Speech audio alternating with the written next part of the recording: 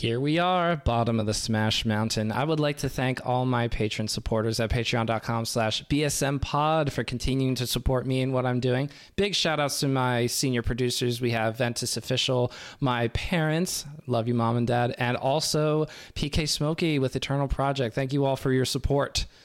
I would like to introduce PGH Carroll as the kind of person who says, Sheik, dash attack into forward air? Nah. Captain Falcon down air to knee? Nah. But only one Squid the Cat does it. But what about Marth edge cancel dare to dare? Nah. It needs to be more. But what about Sidward Jigglypuff rollout back onto Randall rollout bounce around? What about that? This pleases me. Somewhere. Look no further for the royalty of creative combos than PGH Carroll, who joins us here on the BSM pod. So, Nick, thank you so much for joining me. How are you doing tonight? Thanks for having me. I'm doing great. This is I get down with the bottom of the Smash Mountain podcast. If I may ask, sorry, go ahead. By the way, do you still feel like you're at the bottom of the Smash Mountain, my man? You're getting there, you know. I don't know how rebranding goes. The mindset is always here, because if I'm going to invite if I'm going to invite virtually or almost, I got an asterisk there, I can protect myself. If I can invite nearly anybody who likes Smash and Melee in particular on, and we could talk about it, and it's super cool, and they care about it, not as much as maybe Mango does, maybe not as much as Squid the Cat or PGH Carroll does, but if you have Melee in your life, you become a very interesting person to me, and there are so many more of us down here than there are the singular or even the one at the top. So yeah. It's not only just the fact that I started off at the bottom. I still think of myself as someone who's riding low. Sorry, I was switching my letters. I'm riding low, and I'm enjoying the fact that even if I haven't done big numbers, go crazy, it's not the goal. So that's also a reminder to myself. I'm not trying to take this and turn it into a media mogul empire. And I don't even know how realistic that would be for somebody like me anyway. There are Ludwigs, and then there are me, the people who are just saying, we can stop here. We don't have to push this envelope any further. I'm just like to live within my means. So when I called it that, I thought, what if I'm big someday? But I thought, then I'll get big headed. I need to have a name that'll remind me to remember the roots. Remember the people who wanted to talk to me when I had no listeners, like shout outs to JD and Wasabi up in, NYC, shout outs to Patty from Alston Melee, those kind of people who said, you're worth our time. And that was a very encouraging start for me. Podcast people, they stick together. They got each other's backs. Any podcast that I've ever done Melee wise, I know that you have tuned into or left a comment or like said, hey, that was really great. You know what I mean? So I know you guys stick together, and you're always listening. I'm trying to respect the struggle. I'm thinking about the Drinking Alone podcast, which does not sound like a Melee podcast, but they've had on Eddie Mexico, who I would love to interview someday. So it's even the Down Low to the Flow podcast still coming up. When Squid the Cat was doing Sunday morning Melee, or it might have not. I just messaged him and I told him you really missed the opportunity to go with Squid the Chat. Blew it. It's a great idea. Dude. Yeah. See the creativity. But if he ever does it again. Exactly. Nick does it again. Already getting super creative with Squid the Chat. That's. I feel bad that I didn't think about that. What would you name your podcast if you started one? Well, Drinking Alone is already taken, I guess. So, what would the name of my podcast be? Get Me Out of This House. No, I don't know. I'd have to stew on it. I still like, I'm currently working. I'm doing the same thing I always do, where I work on a combo video and I hoard clips on my computer for like 2-3 years until I feel like it's good enough, and then I finally release it. And I don't even have a name. I kind of have a vague idea of music, but a bunch of cool stuff. But like, I don't know. I have so many ideas. I have a folder that's just called, ideas, and it's one of those folders that's so large that like Windows has to take a second to like put it in the right order, and like it actually like It populates. It actually takes the time to populate. Yeah, Yeah. takes time to Shouts out to populate your RAM or CPU or something, maybe not being first generation, but also the sheer volume of clips that you keep to yourself. You're like, there are these artists that release music every year. It seems like I'm thinking of people like Taylor Swift, but even still, I'm sure she has countless songs that are just hidden forever, always will be, that the super fans go, we would love that anyway, but nobody else cares about, of course. So you know what I want to do, and I'm not above the idea of if this next convo video that I make, and it's probably going to be my last, because I think the format is kind of dying, where like it's not doing me any good to keep just hoarding the clips and just come out with something every couple of years. I gotta, constantly be throwing my stuff out there. You kind of, you're out of the conversation for a little bit. But I like the quality, and I like putting substance into things, so that's why I do it. But it's probably gonna be the last I do in this front. But I am not above pulling a Wu-Tang and selling my combo video to the highest bidder. Just like, you know what? I just made this combo video. It took me like 4 years.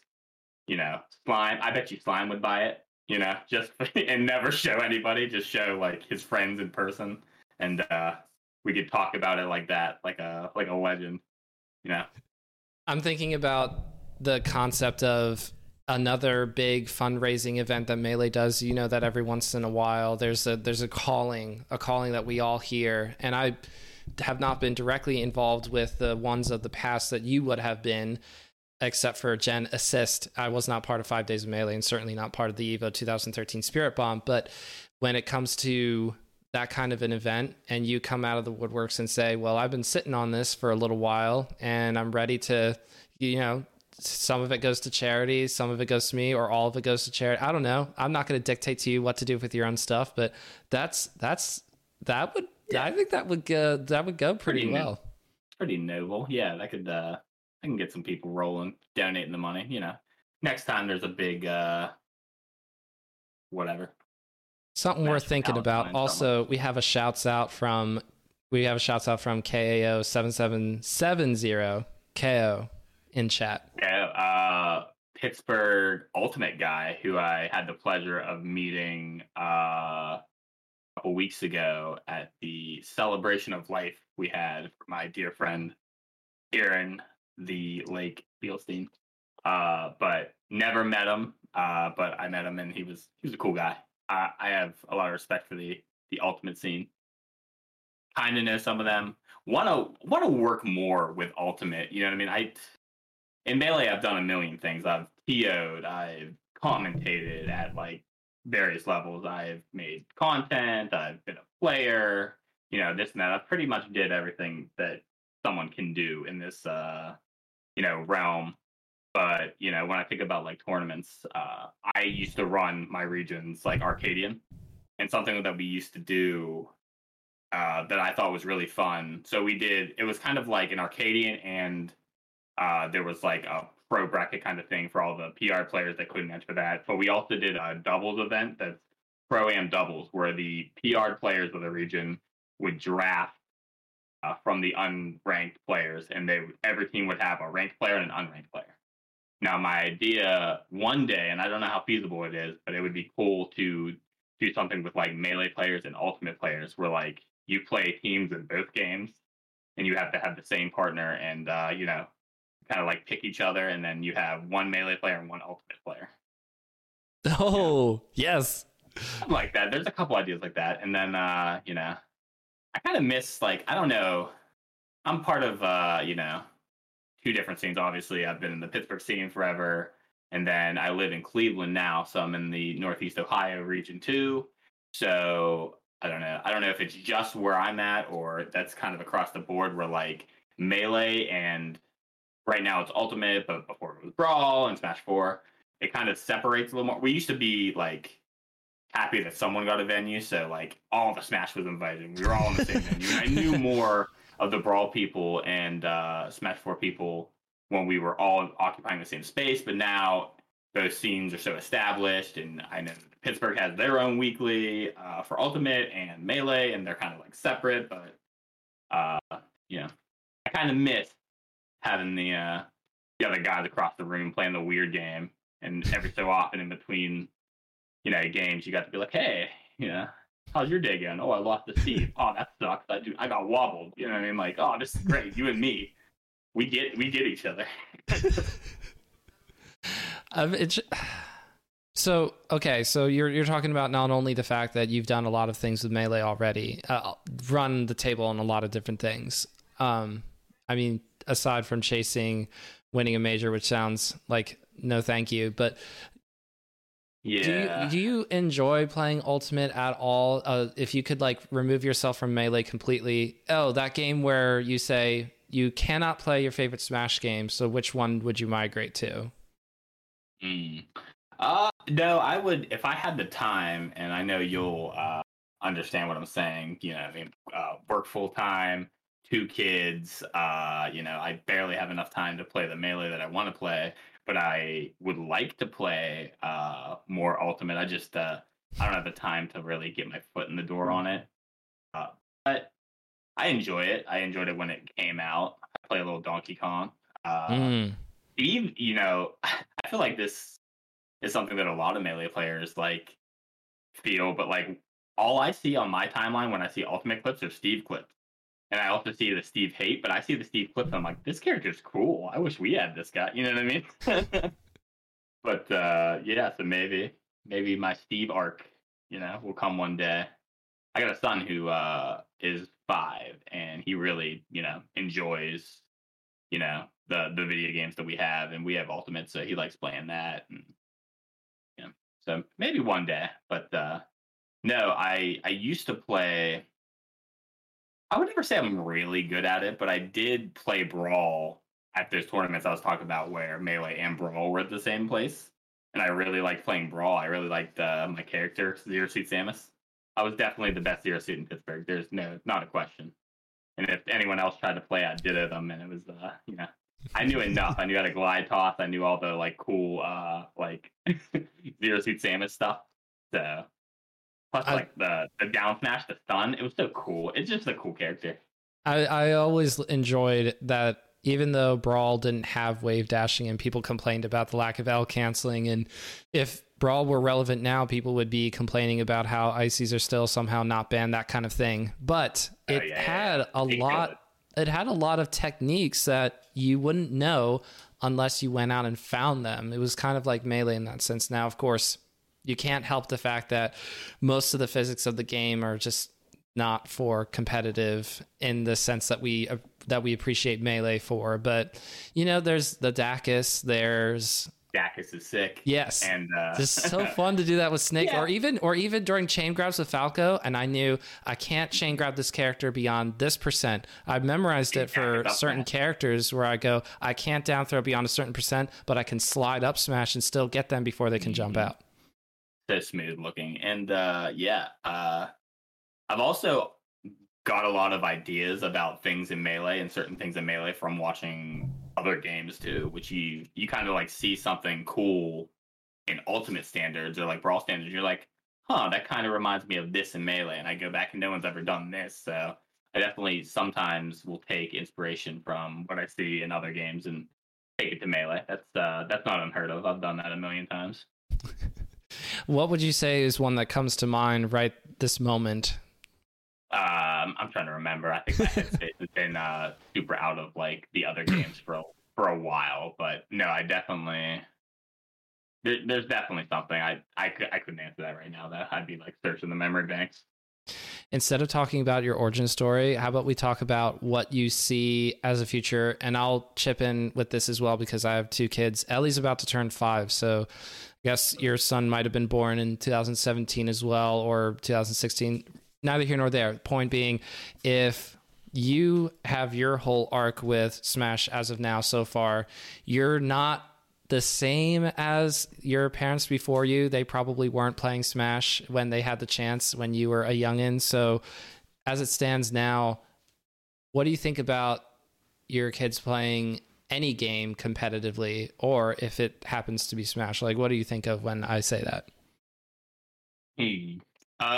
This is something we like think about pretty often too, because I've taken my son to a tournament or two, and he's so cute. He calls them Smash parties. He doesn't call them Smash tournaments. He's like, we're gonna go to the Smash party, and I'm like, yeah. And yeah, he enjoys it, and he likes video games a lot. So I don't want to, I'm not the type of parent to just like let my kid in front of like something for a while, so I don't have to like be there, so he's occupied. Plus, I feel like it's good to be bored, and you don't always need to be stimulated. Like there's not a tablet in this house or anything like that. So what we came up with is like, he really likes it, and we'll let him play on the weekend. But then it also got to the point where like I don't know, like he really looked forward to the weekends like a lot, which is like fine. But then like during the week he's like, "Is it the weekend yet?" I'm like, "No, there's life to be lived between Monday through Friday." And nonsense. He's the game really into it, but like so were we. I don't know. Maybe parenting is so weird. No, our parents didn't know how to do it, and it's something that you're never ready for. Only like crazy people plan children. No one actually does that. So we're all just making it up as we go. But but to get back to the question that you asked, I wouldn't be opposed. There's so many things that Smash has given me in my journey, and I've been playing competitively since like 2008. Maybe a little before or after, but it's given me so much and it's taught me so many things. I've met so many people. Like I didn't know how to ride public transit bus before I needed to, you know what I mean? Like I was like, oh, I want to go to this tournament, but I don't have a car because I'm like not old enough to drive yet. But I'm gonna learn how to ride a bus so I can go downtown. Life skill, baby. Right? Yeah, things like that. There's countless things like that. But like helps you progress. I think there's a Polish tweet that I really liked. It's like, Smash is once again, making me become a better person, and that's dope, or like something along those lines. But yeah, it's true. Finding a community of people who enjoy the same thing that you do is a big deal. It's not just about competing. When you go to locals, it's not somebody getting into like this really overly advanced state of severe anxiety over the fact that their bracket performance was not what it was supposed to be and going, oh no, I'm going to drop down a few spots in my local PR. Of course there is possibly somebody like that, but you don't have to be that way. But I always tell people no one cares. No one actually cares. You know how many people I've beaten in my life? And on the flip side, you know how many people I've lost to in my life that you've never heard of? It's just nobody remembers those but you. And once you realize that, there's like a big weight off your like shoulders. It's like, oh my God, I can't believe I lost to Glue Sniffer 753. It's like no one's gonna remember that but you. It's you were playing in the corner of a venue on a CRT. Yeah, you got to go report it, but no one cares. So don't take these losses like crazy hard. And a lot of people I feel like struggle. Like no one cares. I've lost to everybody. I've beaten everybody. It doesn't matter. Yeah, I think about Mango and people go, well, everybody remembers that Mango lost to Viswiggle. And I go, okay, but are you Mango? No, you're not. So they won't remember the fact that you lost to Burger and Fries. I've seen Mango lose to my roommate who didn't know how to wave dash. He was so hammered at a tournament at the time. Shout out to the legend that is Ohio Mango. When he found out he was gonna be having a kid, and Lauren used to come to the tournaments too. Shout out to her, she's awesome. But Ohio Mango was a chapter of the Mango book that's really funny. But yeah, he used to come to tournaments and party, and the old Mango, the one that they miss. But like I said. No one ever remembers this. People are way too hard on themselves. Just play Melee. It's super fun. And I've never been the type to like. I go through phases of like caring about competing and not. And God, ever since I became a dad and a father, I feel like there's almost not a whole lot of competitive drive left. But that doesn't mean that my relationship with Melee has changed at all because I still enjoy playing all the time, and I like my favorite thing is just like, as you could tell from like my videos, I like exploring the meta. I like finding new things. I like putting things in different areas. I like pushing the game a little further. I like all the details of Melee. So, there's always, and I've always told this to people, there's so many better ways, or not better ways, but there's so many different ways to be good at Melee rather than just competing.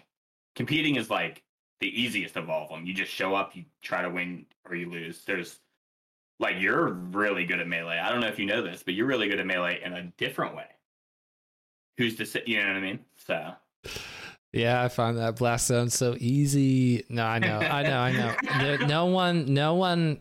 What I'm working on right now, what I've continually been working on ever since I switched to Fox. I got a box earlier this year, and I go, well, I'm playing Fox because that's what the controller was made for. So I love the idea of not Armada shining when they're doing the start of their up B. I like interrupting it midway. Don't know how possible it is to do that against other characters besides Fox and Falco, but I love interrupting their up Bs while they're doing midway of the startup or midway through the flight. Through the flight.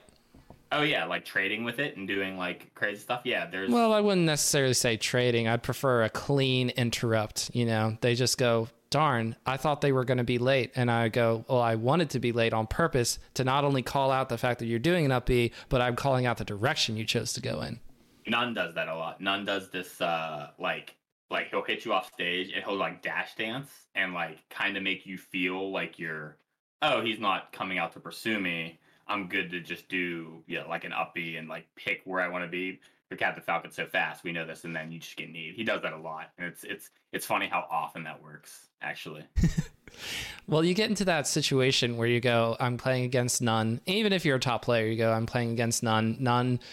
There's nothing that's beneath the capabilities of this player. He'll just do what he wants to do. I need to get back to this stage like right now. And of course, that's not every top player, but you know what I'm saying. There's like, you just can't help it when you're in disadvantage, unless you have a lot of experience or you've just, who cares? You want to get back to that stage as fast as possible. And that's when newer players or people who haven't been able to work through tournament nerves yet, that's one thing. The instant double jump out of hit stun, oh gosh, I got to get back to the stage. Oh gosh. Yeah. You get exposed. You got to be comfortable off stage, just like you're comfortable on stage. It's you have all these tools. You gotta mix it up. It can't be predictable. So yeah, no, a lot of people feel uncomfortable in certain spots of Melee, and it shows, and it's very easy to pick on. So you gotta be comfortable everywhere. I want to make sure that I don't leave behind the kid topic too quickly, because you have a child that's almost exactly the same age as mine. So I've had Ellie play Ultimate and Melee and Smash 64 Remix, which adds in a bunch of characters. She seems to like Sheik in all three games, but she also loves Peach in Melee and in Ultimate. So those are the characters that she'll play a lot as. But I get the impression that for her, it's just like, wow, I press a button and something happens on the screen. This is different than the experience of watching a movie on the TV. So we don't do the tablet thing either. We just have a TV that will let them watch every couple of times a day kind of a thing, and then turn it off and be like, all right, that's it. So there's sort of like segments of the day. Maybe the total screen time of hours per day is like in between 2 and 3 hours, but that's it's like, when I think about it and I say it to myself, I go, it feels like a lot. But then I think to myself, well, how much am I doing? How much did I do when I was their age? And the answer is I did a lot when I was their age, and I do a lot now, and they're getting smarter otherwise. So every once in a while, I'll ask Ellie or Ezra a question of what just happened while they're watching something. And if they can't answer, I'll go, I think it's time to turn this off. You have officially entered the I'm not paying attention stage. Yeah, no, that's good. I like that a lot. So when it comes to the idea of gaming competitively or going to tournaments, like, I want to take my kids to tournaments, but I don't think I'll take them there for like a while. I thought about, it was 5 like, is that like a good age? And like in some ways, yes, but in other ways, no. I feel like I want to wait even longer, like a long time. Like I might not even until they're like beyond the age of 8, 10, that kind of thing. That's where I'm at right now. So I'm just interested in hearing, like, I'm sure everybody was super gracious, super nice to your son while you were both there. But I mean, how was that experience? Oh, no, it was fun. And so what we did is we played doubles together, which is fun. And you said that your daughter likes Sheik and Peach. My son, so funny. It's he's like a little me. He doesn't really have a main. You know what he does? He plays the cast in order. So he plays Dr. Mario, then Luigi, and then Donkey Kong, then Pete. Like he just goes right down the order. So when we played doubles at this tournament, it was really I knew that's what he liked to do, and so I had to be the character next. So we started out. He was Dr. Mario, and I was Mario, and then he was Luigi, and I was Donkey Kong. You know, so it got to a certain point where we needed to I needed to manage the games won and lost. So I was like, okay, because we're gonna need this sweet spot, which is me being Falcon and my son being Ganon to beat this team that's pretty good. So I was like managing. I was like, all right, we have to throw this game, you know, like, and you know, it worked out. But no, it's really funny that he does that. But no, he liked it, and you know, everyone was super nice. I mean, I don't know. I don't think Melee is the type of community for someone to be like, you know, dismissive or like, you know, kind of make it a bad time. But no, he had a lot of fun at the Smash Party, and you know, every so often I'll bring him. I don't bring him every week. I don't go every week for sure. Don't go as often as I'd like to, but he enjoys it, and yeah, I don't think it's a bad thing to kind of give him a taste of you know, what like I'm into. And he actually today when he was taking like a bath, he was telling me, he's like, oh, do you remember, because someone had their Switch there, it's like, do you remember I got to play Mario Party 8 at the Smash tournament? And I was like, yeah, you did. Yeah, you like that game? Like, I don't know, maybe It meant something. Yeah, if you continue to be a good boy, Santa will bring it. Takes another swing. Sorry, that was too good of timing for me. Yeah, Christmas is gonna be a little tough.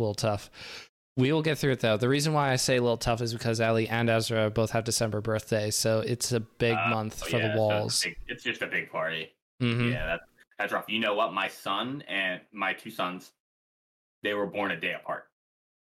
So they're almost exactly 4 years apart. If 2 hours earlier of a birth, and my youngest son would have the same birthday. You know what I mean? It was that close. So, Dang. Yeah. July 29th and 30th. Shout out to Juggle Guy, also has July 29th birthday. Oh, that's cool. Yeah, Ellie and Ezra almost born exactly 2 years apart, December 8th, December 10th. Oh, wow, yeah. Mm-hmm. Everyone always makes the same joke. What were you doing, whatever, 9 months before that? Mm-hmm. Having a good time. The answer's fucking. Put it bluntly, but yeah. I'd just say we were having a good time. That's right. I've had sex twice. Mm-hmm. Yeah. No more than twice. My mom made that joke to me with a straight face. Somebody was like, I don't even know how we were talking about the fact that she had 6 children. I'm 4 of 6. But she's like, yeah, I've only ever done that 6 times. And I go, Mom, you're literally lying to me right now because you had a miscarriage too. So, you know, like maybe you can't, I don't know. I fact check my own mom. I can't help it. Well, that's because the reason why I'm like that is because she fact checks me. She homeschooled me all throughout my life until I graduated high school. And then I haven't had any education since then because I didn't want to go to college. So really, when I think about schooling experience, I think about my mom peering over my shoulder while I'm typing something on the computer and going like, it's formatted wrong. Oh. So in Lancaster, a really big thing here, you've probably seen this in emails from the people that you interact with over here in Lancaster. I don't know how often you email with them actually, but what I'm saying is that a lot of things need done, need cleaned, need swept, need something, and they always get to be. Drives me nuts. And the reason why is only because my mom complained about it so much when I was growing up. It stuck.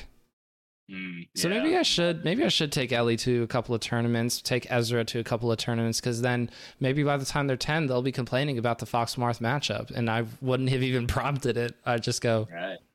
All right. Now let's talk about a winning mentality. Let's not get stuck in the weeds of how this matchup may or may not be out of your favor. Let's settle down.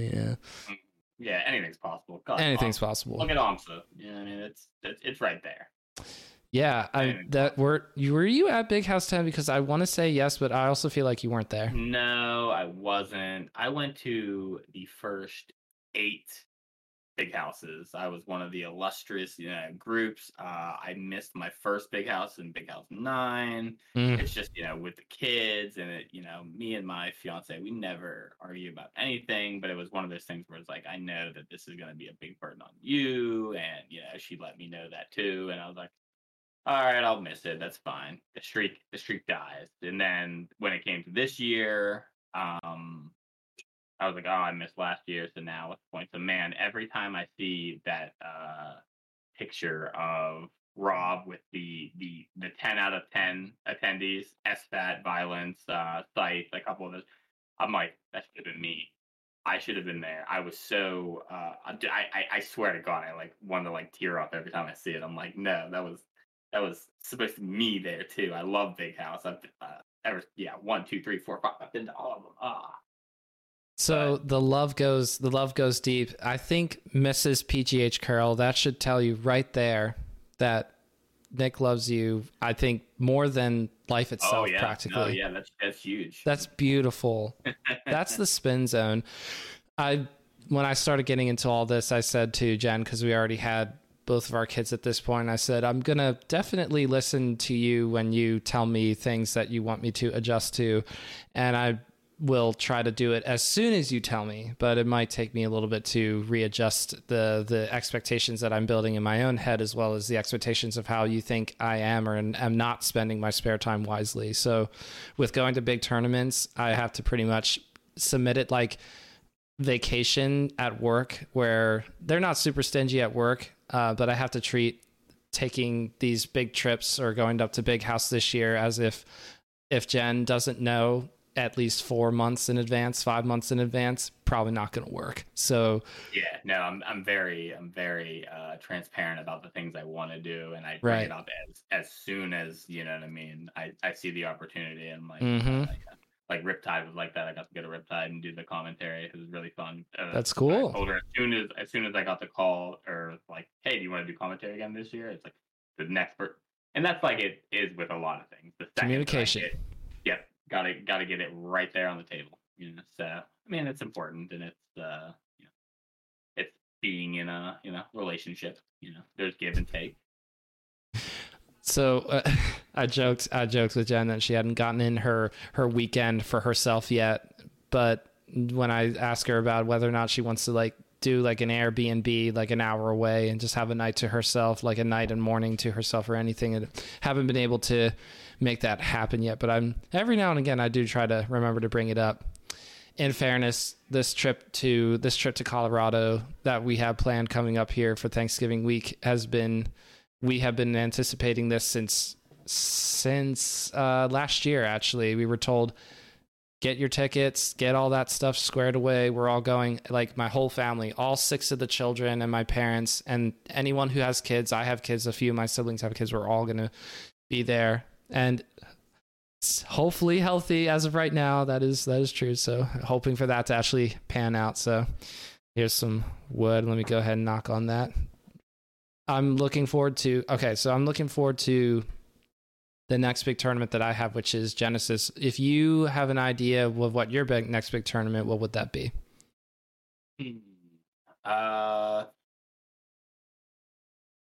Not sure. No, I try going anywhere on a flight right now would probably be tough. My youngest is still 1, so he's still very dependent on us. So I got to go to Riptide. I missed Big House, but Big House was, it was doable, but it just didn't work out. So like, I don't know. I was thinking about Apex. Is that this weekend? Yeah. But I don't know. I'm not sure. I mean, there's a big Melee tournament every week now. So yeah, there's Collision early next year too. Not just Genesis, but Collision is going to be a thing in New Jersey. Yeah. And someday, shouts out to PGH Gumball. Someday Gumball will do another fight pit. That's right. I hope and pray every day that we get a fight pit that I can go to, because I've heard so much about Fight Pit and Fight Pit 9 in particular. I just go, oh, I want to go. So one of my favorite sets of all time was from a fight pit. I was talking about this recently, and it was one of my favorite crowd experiences was in the set that was Diz Kid Boogie versus Prince Abu. Think about that for 2 seconds. Think about everything you know about me and how I like to play Melee, and think my favorite experience was watching Diz Kid versus Prince Abu. And it was really cool what we did. And it was the first time that I don't know, I've ever experienced it. But we did wobbling karaoke, which was, when Diz got a wobble, we were kind of talking about it in the crowd before like it happens, like what's the next song? And we would like all sing it while Diz was, doing wobbling. And he caught on too, because you could tell he didn't end his wobbles at like 120 against like and he played along and he did it to like 280. It's like 300. But it was really cool. That's you can kind of faintly hear it through the commentary of the set. I think it was Fight Pit 5. But yeah, that was really fun to do. And yeah, Fight Pit's a great time. They always have some people come up. So Mole is one of the longest running weeklies in all of Smash, right? They had a crazy streak of doing it every week. Rain, didn't matter. Holiday, doesn't matter. Like 400 some in a row before, between COVID and, bad weather, people's internet out, and we were in that era, and like no one entered, so it got broke that way. But Mole's doing fine again. They just had one that was like, I don't know, like 50 entrants or something, so still doing well. Shout out to all the people that do that. But they take that money and they use it to Fight Pit. It's $1 here and there, so every entrant every week, $1 or $2 or whatever it is, and they put that in a fund, and then Fight Pit is just a good experience because they have money to play with. That is an excellent concept. Gumball probably told me that when we talked about Fight Pit together on the podcast, but it's been long enough. I should just have Gumball on again. There we go. That's a good excuse. Gumball has the money. Gumball, the money goes into a bank account that Gumball has. So, Gumball is just Gumball might be day trading with the Mole money. Three cars deep, got a yacht. Yeah. Big. Every time I see Gumball with like big a nice shirt, I'm like, yeah, nice shirt, dude. I got to hang out with Gumball at Big House. Got to meet him there for the first time. Oh, it was so awesome. Such an easy person to follow around. Just seems to know everybody, and it's a struggle for me because I go, you're not an anime profile picture. You're wearing, well, everybody was wearing masks, but you get it. I just go, it's going to take me a minute to remember who you are. I'm so sorry. Like, yeah. That was me pretty much the whole weekend. But meanwhile, Gumball's just right on top of it. Oh, hello, so-so. Hello, so-and-so. Just walks up to people and starts talking to them, and I go, God, I wish I could do that. I can't just walk up to people and just start talking. I have to kind of like be invited in. I don't know. It's tough, but Gumball's very. It gets easier the longer you know people, right? Because you've only been started doing this for the last like couple years. I mean, Gumball even is like a newer face than I. Like he came around in like 2012, 2013. So I mean, he has a good like 9-10 years. So he's met some people. Quite crazy. These things are fun. Like when you go to these tournaments after playing for so long, you see all the old faces. Like, oh man. Just at Riptide, I got to talk to Dreffen again, one of my favorite players. The first person I ever played in tournament. My first tournament. Oh, nice. Was against Dreffen. It was as bad as you thought it would be. Gameplay wise, he 8-stalked me. He banned Pokefloats. That's an indication of how long I've been playing because, that's what the rule set was. And so go to Brinstar. That's right. But yeah, so I was talking to him at Riptide, and I was like, "Yeah, we're still doing this." And we were joking and laughing. He gave me a pumpkin delight. We it was a funny moment where we started laughing uncontrollably. We were just talking, and we heard a Hungry Box chant, but it wasn't on the melee side. It was on the ultimate side, and we looked at each other. It's like, "You believe this shit?" They love him. H-Box is great. He's all right, but it is really funny that, like, I don't know, in melee he's such like a dominating, like, floaty, like, puff player that, like, he doesn't get like the hype crowd, Right. behind him. But in ultimate, we were like, they're really going nuts. We just the whole venue is like Hungry Box, hungry, and we're like, good for him. Okay, so can I tell you about the two tournaments that I've gone to so far, the two big ones? I guess Pound is not as big as the Big House, but when I went to Pound earlier this year, there was like a very clear divide. It wasn't West Side Story-esque, but it was kind of getting close. Ultimate crowd, melee crowd. Not a ton of mixing. And when we were all watching top 8 of melee, because that was first, there was definitely an ultimate side of the crowd and a melee side of the crowd. And every Hungrybox set, when Hungrybox would do well, the left side of the venue would start to pop off and go, "Let's go, Hungrybox," and then the right side would get quiet, and then something would happen, well, for the person that Hungrybox is playing against. Everybody would be like, "Oh, let's go, Zane," that kind of thing. By the way, MTVA did not really show out well for Zayn. They showed out for Lod, but they did not support Zayn as much as I thought they should have. Anyway, at Big House, same thing. Ultimate side of the crowd, they were all chanting for Hungrybox, and then on this, like, I'm sitting next to Wheat, and every time they start chanting, he's just going boo. He's trying to counteract the Hungrybox fanfare. Well, good for him, because that support, I mean, he's growing. He's trying to do his, like, brand, be a person in both things. He does a lot for Ultimate. I'm sure they're appreciated. I don't recall the same support for Mewtwo King. You know what I mean? I don't feel like the Brawl people, like, at Apex, were like, Mewtwo King, chain grab that, chain grab Mango. I don't know. They kind of looked at Mewtwo King as a villain, because he was like the Meta Knight that was just like so hard to beat. Mm-hmm. I don't know. Maybe it's a different story for Hungrybox and Ultimate, but it's just the can't catch a break story, because Hungrybox, as far as I know, has maybe won a couple of good sets online and offline, but other than that, in Ultimate pretty much plays to his seed, which is not top 8. So that's my rough knowledge of his Ultimate performances. I think he's gotten close to top 8 or at, like, these smaller type events, but not things like Big House. I think he's, if I recall correctly, he's starting to, like, break into maybe, like, the day 3 of, like, or, like, the, like, last, like, final phase before. Like, yeah, I don't think he's in the top 8. I don't think there will ever be another player that does both, like Mewtwo King used to do way back in the day. I don't think there ever will be. You just, the dedication that you need to even get to the level, especially in melee. Think about that. Like, imagine somebody who top 8s melee frequently also playing Ultimate and putting that much time into Ultimate. I don't think there ever is going to be another one.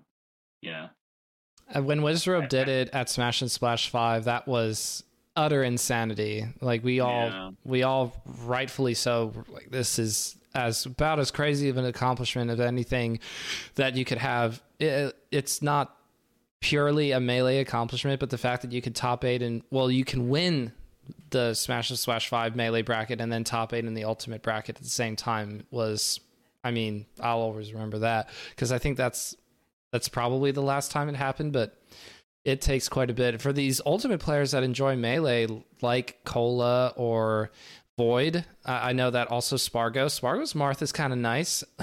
Here, I mean, it translates. I mean, top level Ultimate is hard for sure, and they press just as many buttons, and they're thinking.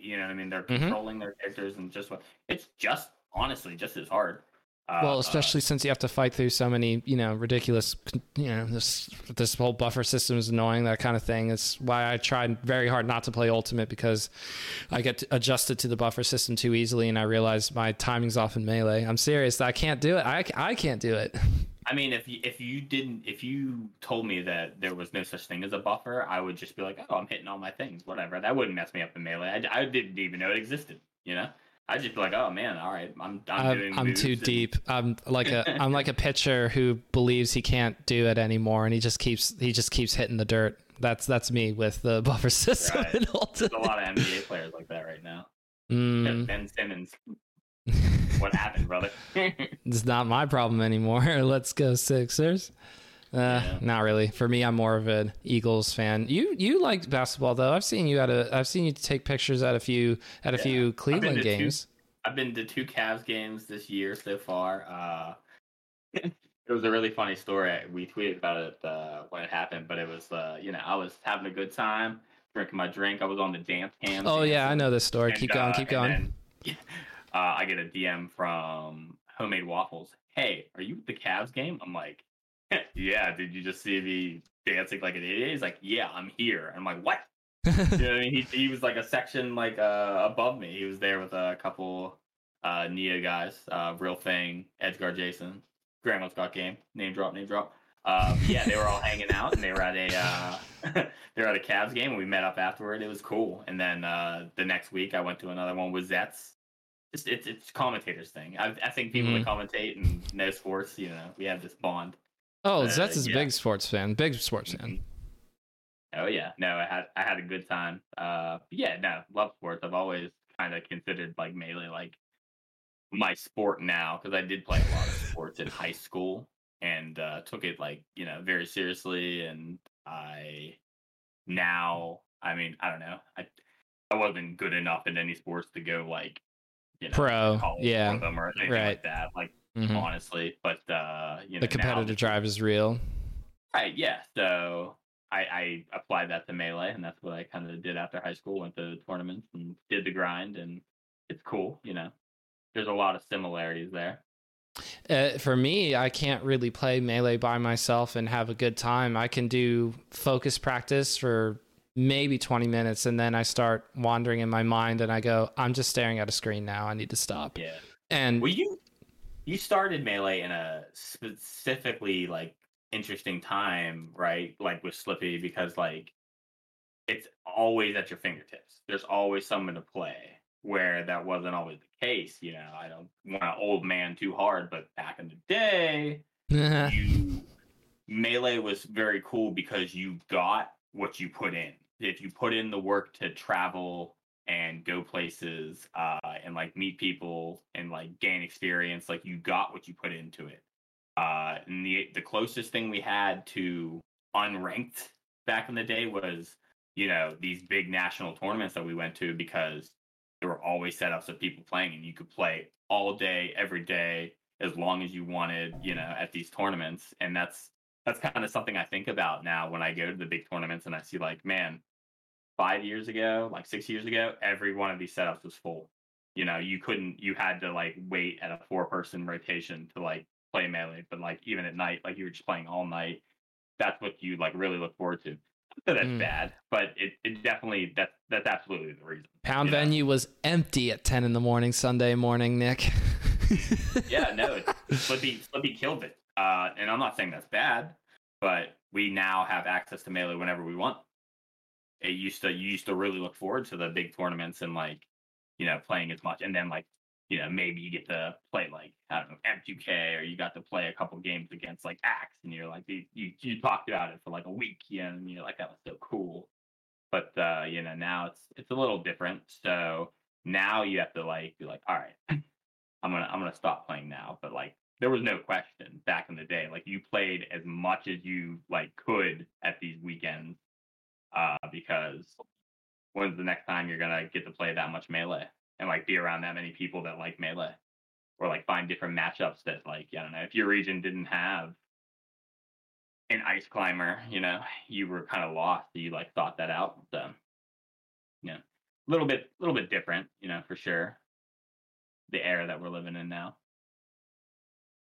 And I hear what you're saying. It is true, but I think mostly it's because I bring it back to sports. I couldn't be bothered to exercise in order to be fit enough to play the game. I always just was And as soon as I saw the Bo Jackson for 30 for 30, where he goes, I don't care about practice. What's the point of practicing? I was like, oh, Bo, you are so much more athletically gifted than I will ever be. But I feel the same way because I just want to chase ball, or ball chase me, or people chase me chase people. I'm very simple in that sense, because I want to have the interaction with the other person and be competitive, but preparing to be competitive is tough for me. Well, again, back in the day, it was like, so in between, meeting, up with your local scene or these big tournaments, what did you do? You practiced, you know what I mean? You just really, it was a homegrown kind of thing because you liked Melee so much. So whether it was like watching like, YouTube videos of like all the people that uploaded like sets, or, just actually like practicing. Combo videos. Oh, yeah. When they were more revered, like because you had time between tournaments to watch them. Yeah. Well, right. Even that, but like now with like Slippy and stuff, like everybody has a way to like record every game they've ever played. That used to be like one of the reasons why in combo videos, especially like when I started, like I recorded every instance of friendlies or like tournament. Like I had a laptop and it was always recording, like the capture card was hooked up. So like, it was always recording. So, and that wasn't something a lot of people did. So, recording gameplay back then was kind of this thing you like had to put effort into doing. Not saying it's worse or bad, because I mean, but how many rumors of combos, like way back in the day, was like, man, I wish this were recorded. I did Falcon Punch into another Falcon Punch, and you would never, you'll never see it again. But rumors of combos was a meme in my region, at least back in the day. But you could hear it. You could hear it in the real. One of the reasons why the Wombo combo clip is so amazing is because it's called out before it happens. Because everybody goes, "What's this? Are you going to do the Wombo combo you two have been bragging about?"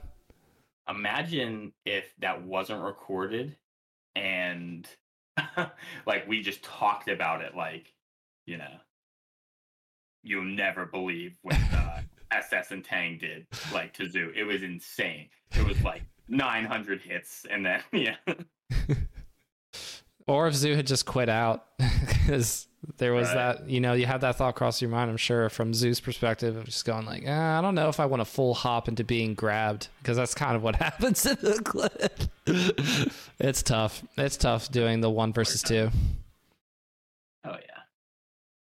Okay, so one more little ism about sports talk. I think there are a reasonable amount of Melee people who enjoy sports as much as they enjoy Melee. I think for me, for different reasons, though, because following the Philadelphia Eagles closely, it's recognizing the team being angry at certain parts of the organization that I go, I wish we could get rid of them as easily as we get rid of players. The being able to see the young players come up and start to take responsibilities as either team leaders or frequent producers on the field. I like all that stuff about football and about the Eagles in particular, because I think the Eagles are a worthy team of rooting for. Not every team is like this in the NFL. So when I think about Melee, though, it's much more individualistic, because there are no static teams to root for except for Tempo and Run Riot, and I have no idea where they went to.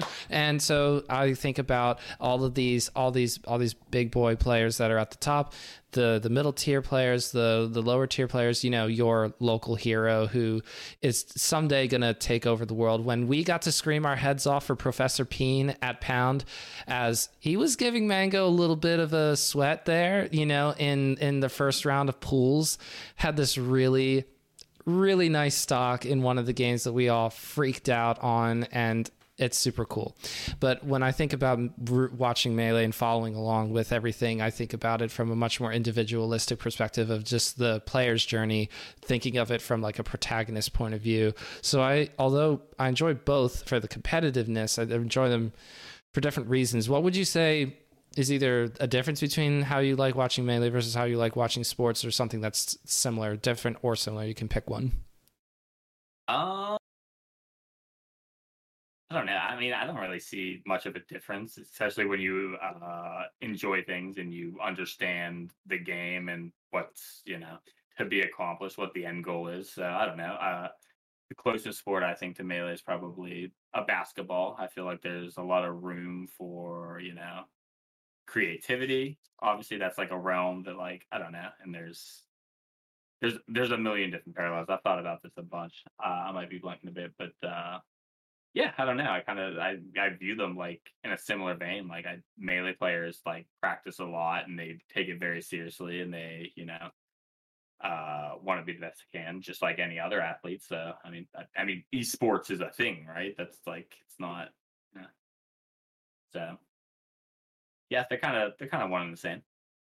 Why not? To get in the direction of closing up, I only have one topic that was suggested through the Patreon channel that I have in my Discord. And I asked you about this before we started recording because I wanted to approach this topic respectfully. But it is talking about the passing of the Lake PGH legend. And so you knew the Lake, I did not. So I'll just ask, and you can take it in whatever direction you want to, about things you remember about the Lake or recent stories of the aftermath. Because I know there was a really big get together, and you referenced it earlier when talking about talking about. I want to say, oh yeah, KO. Talking about KO. So I'll let you go into it. So the first thing we're gonna do is we're gonna pour one out for an absolute fucking legend. I'll clean that up later. But yeah, no, the Lake was so special to all of us in Pittsburgh. One of the like most and it pisses me off because when somebody passes away, we always say the same things like, "Oh, he was such a great guy," and he was the best. But that always seems cheap because this time it was true. He really was the nicest guy. He was undoubtedly the funniest guy in the room. He dictated the conversation. You would listen to him talk about anything. He was so charismatic, and he had such a way with words. If you like have ever seen one of his like he's just talking like his rants at the end of No Fox Given, my first combo video, he talks about Fox and the same, like he made this parallel between like singing and playing Fox and like the rhythm of Melee, and it's just he talked so elegantly. And when people were, heard the news and they were talking about the Lake, and everybody was kind of just saying the same old thing. Like I was kind of upset that nobody could put into words how great this guy was, and tragically and ironically, probably the only person that could put into words was, himself, the legend. So, it's I'll never be able to explain to people how important he was and how awesome he was. Uh, you know, Obviously a lot of people like he had the kind of influence. Like if you met him once or twice and you talked to him, he was your best friend and you like loved him. So there was such support. Everybody came back to Pittsburgh and came together, for his like service and funeral and to get together afterward. And it was really awesome to see everyone again. And no one else gets that turnout, no one like he was that important to so many people. Uh, One of the things that I told his family, I was like, I was reading through my messages of me and him, and probably the last 7 times that I messaged him was me trying to get him to come to a tournament. And he was like, oh, I don't know if I can. I kind of been living a little too, because Aaron, the Lake, was a guy that just went with the wind. You never knew when he would pop up in your life again or where he would show up. He was really, a character like that. But I was like, man, he's like, oh, I don't think I can go because, I've been living a little too free and I gotta, get some money back and this and that. And I gotta work. And I was like, I don't care. I will pay for everything. Gas, hotel, tournament, food. I'll give you an allowance. I don't care. You know what I mean? And this was me in my early 20s who, me and my roommates struggled to pay $600 in rent, like split 3 ways.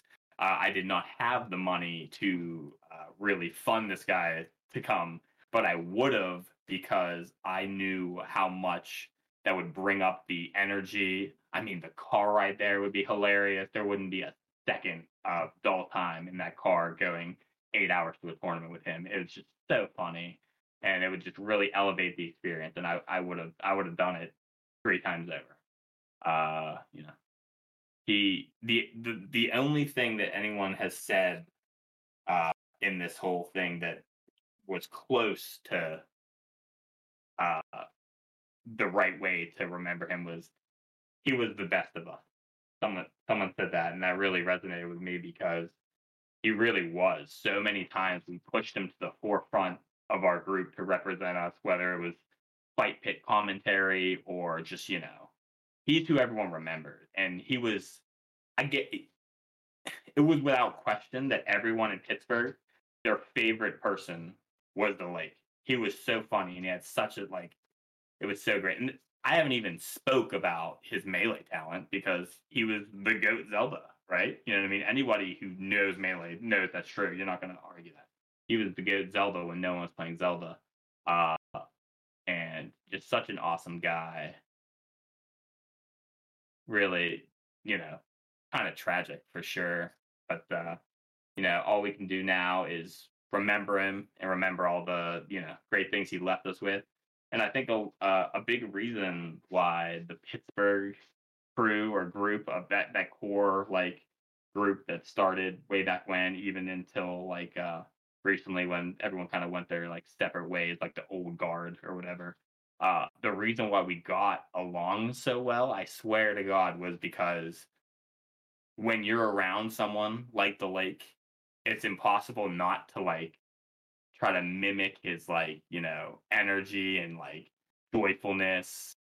So everyone had a little bit of the Lake in them, and that's the best quality about some of us, honestly. You know what I mean? Because we all and tried to be, it was just infectious. So we all got it, and it's a pretty tight group. And seeing everybody again, because life takes you a million different ways. So after the service, we had to get together, and just so many old faces, and we were all just really happy to see each other. Obviously, we wished it for different reasons, but he was really something that they talked about at his funeral was just I don't know. It was an analogy I think that he had talked about before, where some people are scissors people, some people are paper people, and I forget what those characteristics are, but Aaron was a glue. He was a glue person. He kept us all together. He truly was the glue of the whole, group. And it's a real shame. We miss him a lot. We're never going to be able to adequately put it into words. I hope that this 10 minutes that I've been talking nonstop scratches the surface, but so many people have been touched by him, and he's a great guy. Miss him a lot. It's always hard to know exactly what somebody was like when you never met them, but based off of, it just, even the first time I'd seen something about it, it seemed immediately obvious that it was someone who was really important to the community that the Lake was a part of. And as I read more about, I remember in particular, you didn't have that long of a paragraph or anything in the PGH Discord, but just simply saying, this is the news, this is what's happening, and it's really sad. And that was not exactly what you said, but that stood out to me just because it felt like almost not like a last action or a last calling it together sort of a thing that the Lake was doing or anything, but it was almost as if this is how we're going to remember and pay respects. It's going to be something that he would have wanted to see. And I feel like when you when you do or say something that the person who has passed on would have been like 1000% behind, that kind of thing. It's an amazing way of paying respects or remembering that person. Right. Yeah, no, and it's something that I remarked on at the viewing or the service. I forget what the proper term is. You know, when people come see him and pay their like respects. The overall volume of the funeral home was louder than you would think, and I was like, I'm kind of like into it. I mean, because I don't know if you've ever been to one of those, like sometimes like it's like no noise. You only hear like it broken by like some sobbing and this like that. But the overall level of noise there, I remember, was like louder than I feel like almost was appropriate. But it was just because like, and I would have it no other way because Aaron was such like a vocal guy and like such a good time. And I'm glad that people are talking and remembering him. And it's don't get me wrong, one of the saddest things that's probably like, happened to, the community, like our community and stuff like that. But we knew, like I said, he rubbed off on all of us. So we all have that little bit of the lake in us. And that little bit of the lake in us was like, don't sit here and like sob and cry. Like, let's party. You know what I mean? There's no next time. Yeah. So yeah, that's something that I remarked there, and the get together afterward was really good. And like the mole tos, they graciously, all I did was organize it. They paid for it out of the mole money. It wasn't even a question. We knew that like he had so much support and so many people that came out that were gonna come out that like his family kind of knew that he was like a big deal in like this world, but like I don't even think they like truly understood like if this people's lives like it's kind of hard to like we knew that we were going to be there. We all took off work, some people flew in, this and that. Like it was on like a Thursday, Friday. Like if this was on like a Saturday or something, like we're like no one had an excuse not to be there. There would have been 100 more people. Like we would, anything you try to do, a wake, a little get together, we would tip it over because there'd be so many people there that want to like remember Aaron, support Aaron, that like it was no question that like we had to do something and like get a venue just for us to be all together because we were coming together for him. And you know, love the lake. One of the greatest to ever do it. Greatest guy ever. Probably gonna get a lake tattoo here soon. Swear to God. And I was saying to them like something that I was thinking. If there's such a thing as a heaven, you know what I mean? If that's where good people go when they die, is heaven. I feel like the lake got ripped off because if just good people go to heaven, then like there should be a place above heaven where someone as gracious and awesome, joyful, nice, charismatic, and just the best person you ever knew. Like there should be a better place for him. You know, truly one of the best. And it's not a question of how does one move on because it's more or less a new reality. I wonder if after in the aftermath of something like that happening, if you think of it in a negative way too much or in a positive way too much, I'm thinking mainly about when you're having events again and maybe something really big happens. The lake comes to mind because it would be like this would have been so cool if the lake were here and then that kind of thing.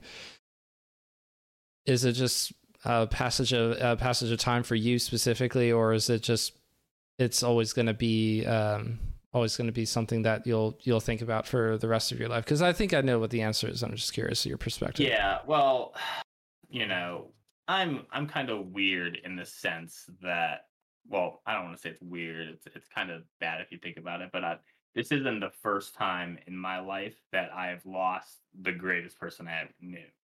So I've kind of already dealt with this a couple times. So, but truly, he was such a great guy that like I knew that this was gonna be super hard for a lot of people, and even like his closest core group of like, friends, like they did not like, even when we were all getting together and it was a good time afterward or at the funeral, they were in bad shape, and those emotions are real, and they were very upset, and it was so important for me to be there, to comfort them in any way I could and be there for them, and we all kind of felt that way, and I'm equipped to deal with these kind of emotions. I mean, I would lie if I didn't say it, like teared up at like some of this, like especially like the way people are talking about them, but you know it's it's rough. And then there are talks. I mean, I haven't been to many things since. I went to one tournament through on the lake tag. That's got a big dub. Did a cool combo with the lake tag. You would have liked that.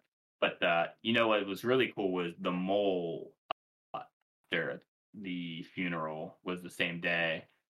They did something really nice that was so Lake and a guy from Pittsburgh, Nakamaru or Naka, they were the static team. They were like Pittsburgh's like most like iconic and like static team for a long time, and they played Zelda Falcon. So we talked about it. It was like, all right, so Mole doubles. Now that everyone's in town and everyone's going to be at Mole, doubles is the rules are one person plays Falcon and person plays Zelda, and it was a really cool event to see the results of, and it was a really nice way to remember them. And we might do something in the future, every so often, because we all kind of came to the agreement, like it's really nice to like life takes you in different ways. I haven't seen a lot of those guys in a whole like lot of time since I moved to Cleveland, but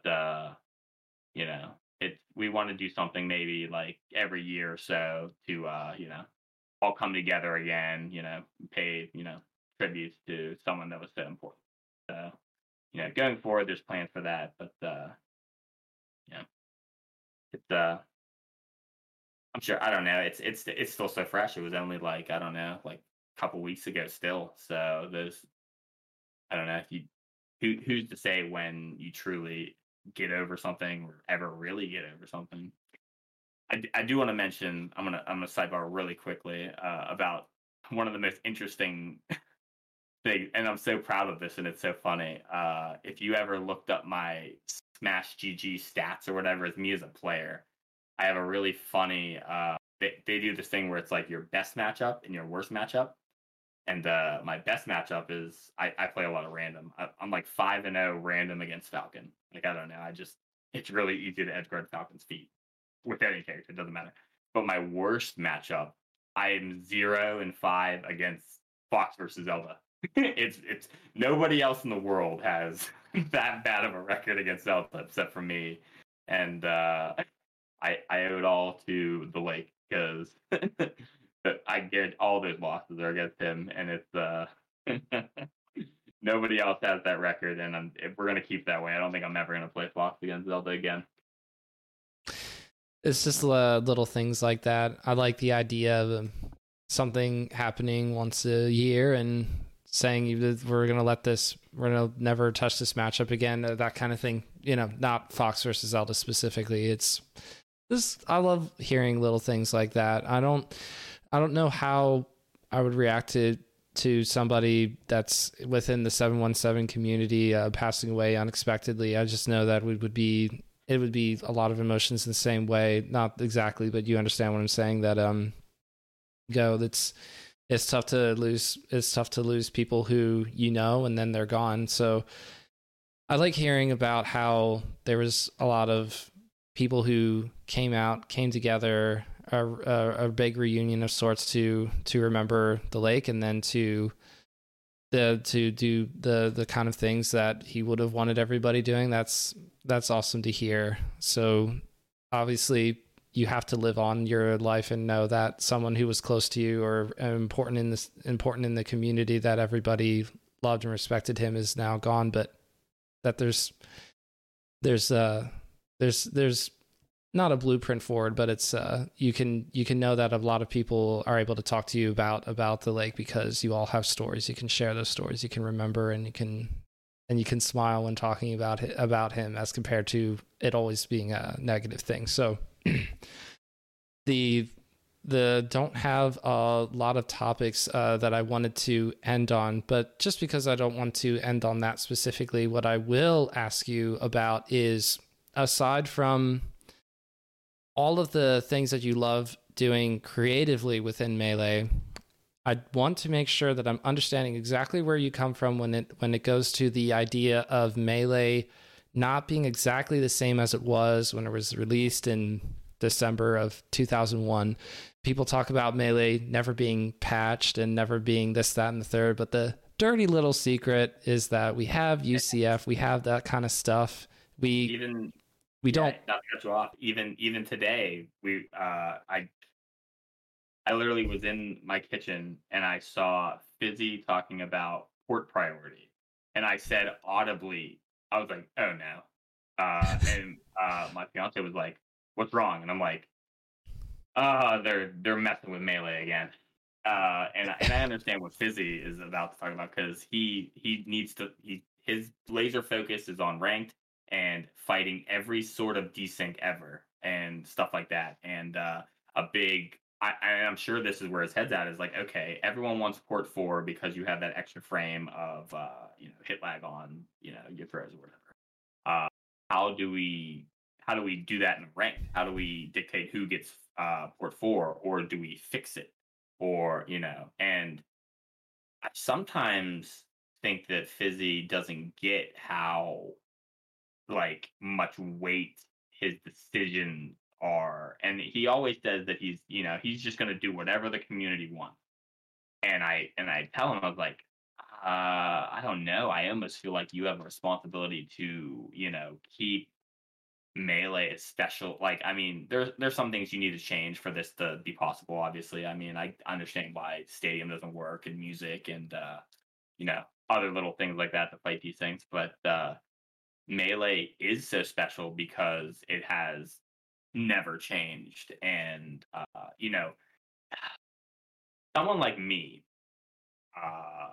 like, I really nerd out and I love the little details about Melee, like the littlest, tiniest thing. And I so often now question what I know when I'm playing online, because, like, all right, so, like, because we're taking those little details away, little things like neutral spawn, you know, for the objective competitive experience, I get it. You know what I mean? You don't need that. But I liked knowing that, like, if someone was in port 4 and I was in port 1 of Stadium, like, I could kill them behind go. You know what I mean? That was like I saw it as an advantage. It was like, I know a little something about this game, and if you don't know, you're about to find out, because I did my homework. And I used to love little tricks like that. I mean, think about the way I'm perceived as a player. I love the little tricks and I love the little details. I've used Shy Guys in crazy ways. I've done wispy like things. Shout out. I'm engulfed in the RNG. I love all the little details. So, like, the more that we like tinker with things, I feel like we're losing a little bit, and that makes me sad. I mean, I get it, and that's kind of a reason why. So, like, something that I've really been into recently, and I'm just an idea guy, right? I don't know how to do any of this stuff, but I know the people that do. And I've been working with, some great people at Uncle Punch and CJAG on, like, making custom stages, because I like, I don't know. If we're going to go in a direction where we're starting to get away from all the little details, and we're going to freeze this and we're going to get rid of this, I can no longer, like, sit here and, like, try to, like, hold on to these things we're losing. I need to push the opposite direction. You know what I mean? I'm anytime I play, like, online, I played this with Hada recently, and we played on my, like, custom stages that I had ideas for and helped, and we made them. But it's very interesting. It keeps things fresh. I don't know. I tried to say this in a way that doesn't sound old manish, but, like, there was something so special about Melee, and I don't want to lose all these little details. And, like, Melee is like being in a relationship with somebody. You know what I mean? You take the good with the bad. Yes. Mm-hmm. And if you don't like it, then you move on, you do whatever. But, like, and it's again a term that I haven't heard in a million years that used to be very thrown around was this is a children's party game. You know, if you're looking for the most objective competitive experience, I don't know, fight somebody or there's a million other different things that is a better way to compete than Melee. Because Melee is, at its core, it is fun. It's again a children's party game. So I try not to take it super seriously, and that's never been my MO. And I get nowadays where people like they really need like results and winning to like feel like their time is being used properly, and I don't know, that's never been my thing. But and like, how are you going to tell somebody like, no, I think the way port priority works right now is good, or I think Wispy is fine. You know what I mean? I look out for these things. Why can't you? It's like I get that somebody who makes their living like money ruined Melee for me because you can't reason with somebody who's like, I lost and got this place because of this freak thing happening where a shy guy messed with me and I lost money because of RNG. And I'm like, I get what you're saying. That's hard to, argue against, but I just like, I don't know. Like, how do you, when you're laser focused on, you're all about the money. I'm about the game, baby. You know what I mean? Like, I love that shit. There's a tree out there with beautiful exposed roots. The branches stretch high into the sky, and it seemingly came out of nowhere. And it's like, why is there a tree here? There's nothing else around it. How is it here? It's just a beautiful little thing that just came out of nowhere. And somebody walks up and goes, these roots are not really well organized. Let's fix these.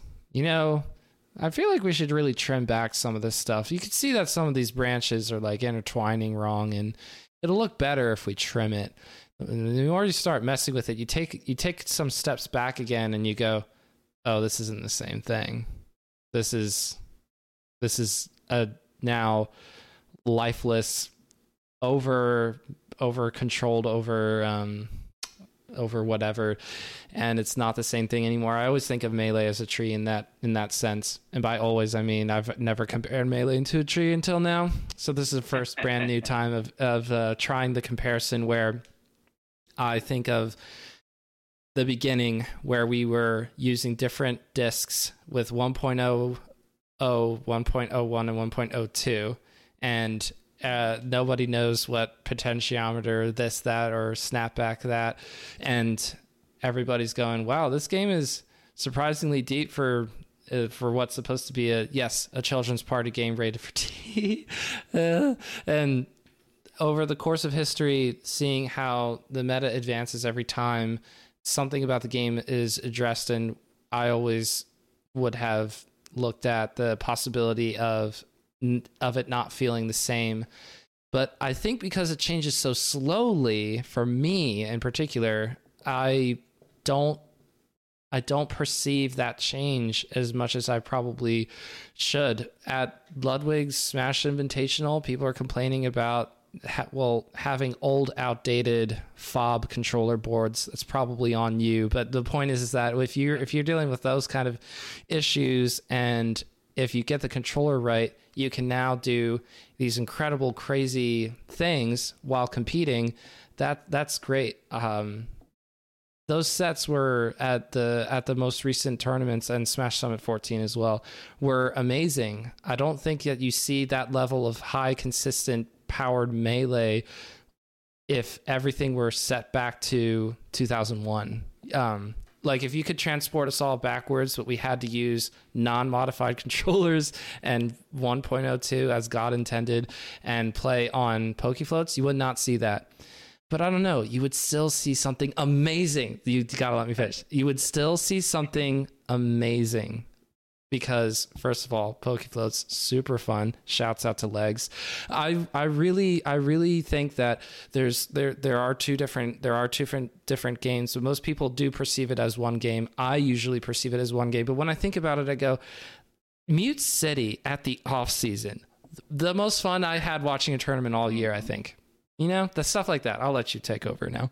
Yeah, no. What you were saying about like, the gameplay right now is like super high level, but like the way that people talk about these like controllers now, it's like, oh yeah, I bought this $500 controller and it works great for a week, and now I can't even dash, and it's like, okay, are we really seeing real high level melee? Because there's probably a lot of mistakes that we're not, like they're just rolling with the mistakes of their $500 controller that is now a little off caliber. Where Abate and me have the exact same philosophy when it comes to controllers. Like ignorance is bliss. I don't need. I laugh at anybody who spent that much money on a controller and now it doesn't work, because it's just like, you're trying to get a leg up on the competition on something that is barely tested and barely like it's Frankenstein-esque. It's unnatural. Just I play silver controllers right out of the box. That's it, straight up. That's the only thing I've ever played on, because like at least I know for the most part, like it goes through phases of being good at stuff, bad at stuff, whatever. Like I've lived through the lifetime of like 5 controllers, but that was always my thing. But yeah, gameplay. I don't know. It's I could. It's a shame that we got to wrap up, because I could talk forever about anything. I could talk about controller stages, anything. Like I'm so engulfed in Melee. It's such a big part of my life. I don't think I'll ever quit. I just hope like we can hold on to what we have for the time being, because I do like, my nightmare is Battlefield only. Like we're gonna get rid of, well, FD is bad because of it's flat and blah blah blah, and we're gonna kill all the what's, if everything's frozen, what's the point? Like Battlefield, the better tries to stay flat. And like let's only play Battlefield. That's my worst nightmare, because like people always think about and we're gonna throw it back to sports here.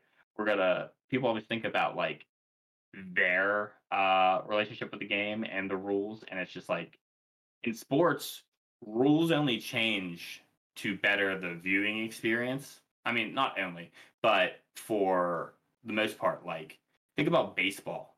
Baseball is a hundreds of years old game, and now they're kind of seeing a decline in viewership. So they're doing these things to help, to the detriment of the players. Let's talk about pitchers. They're cracking down on the stuff on their hands to like get more spin on the ball. They're moving the mound back so that there's more space in between the mound and the batter, so that they have more time to see and get the ball in play, right, and be more exciting. And if players made the rules, I mean, like they're only going to act in their own self-interest.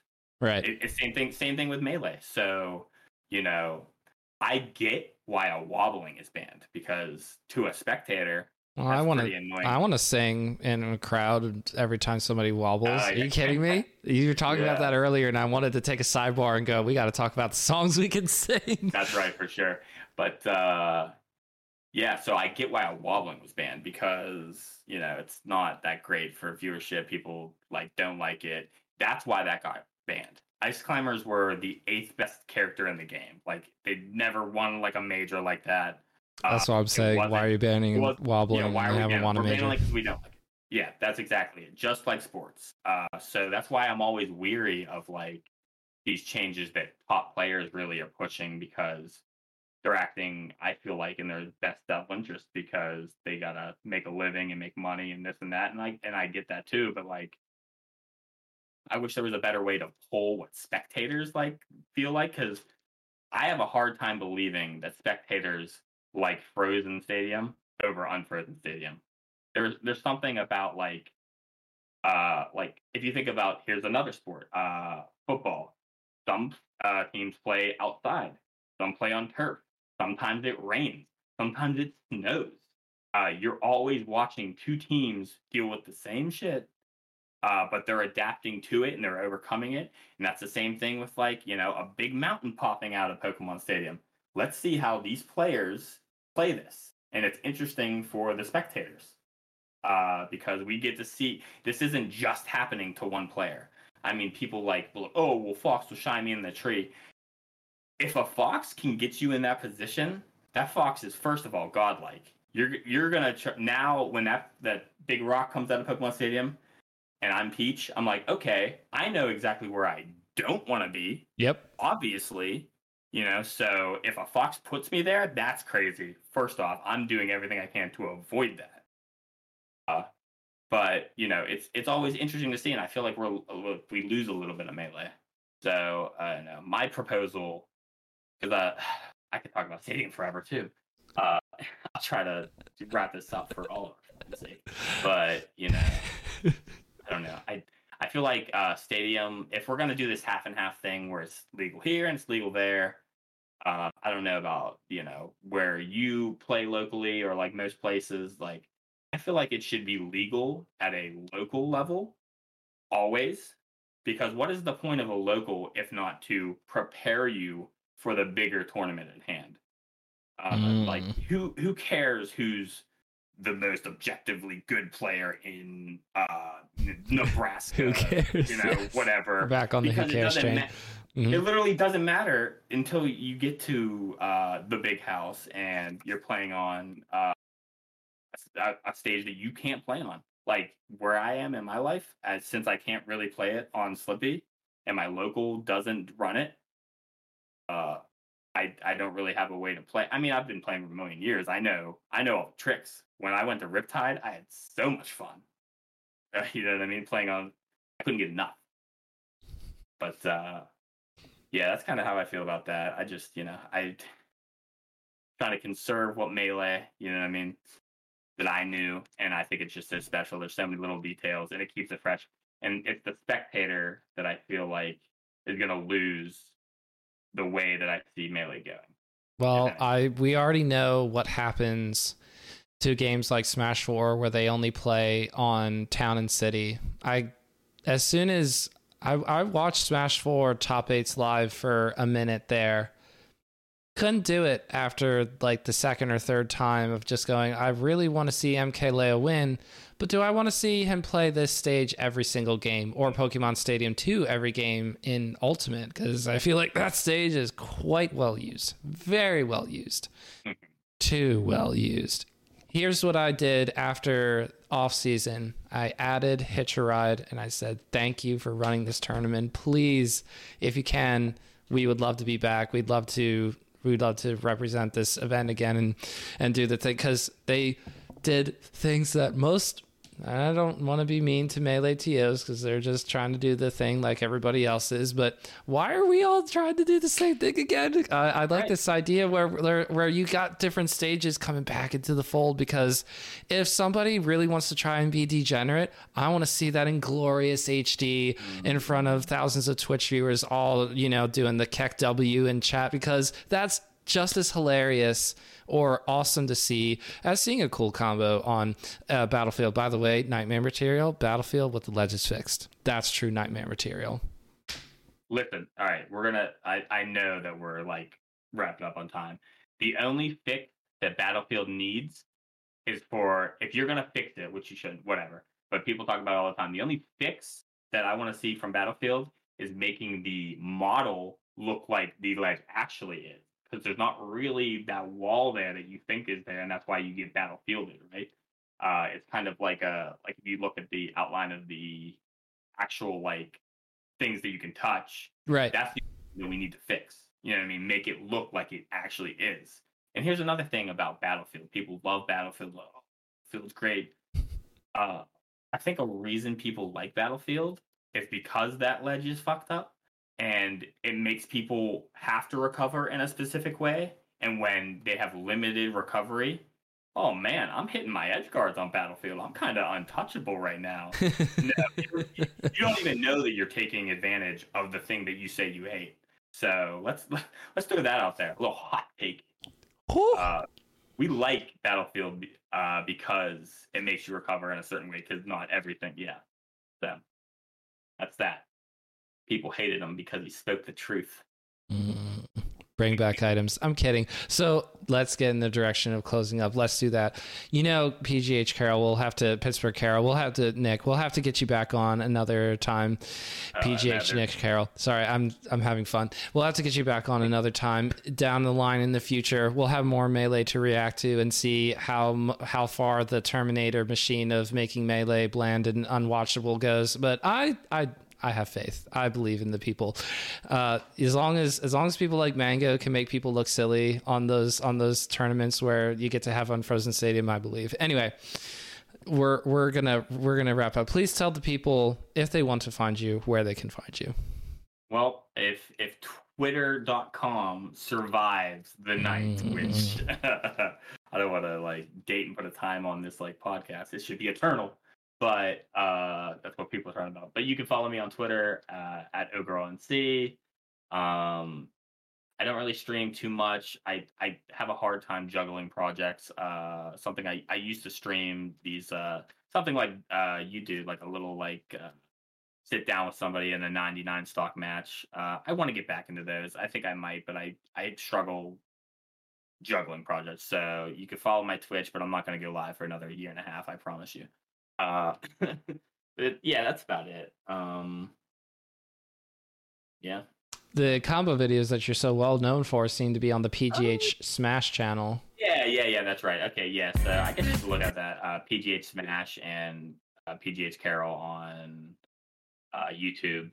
Like I said, it's probably not going to see stuff for a while. The way that I do things, I try to put substance into my stuff, and it only comes out every couple of years. But when you see it, you'll see it. And again, we got big plans. So.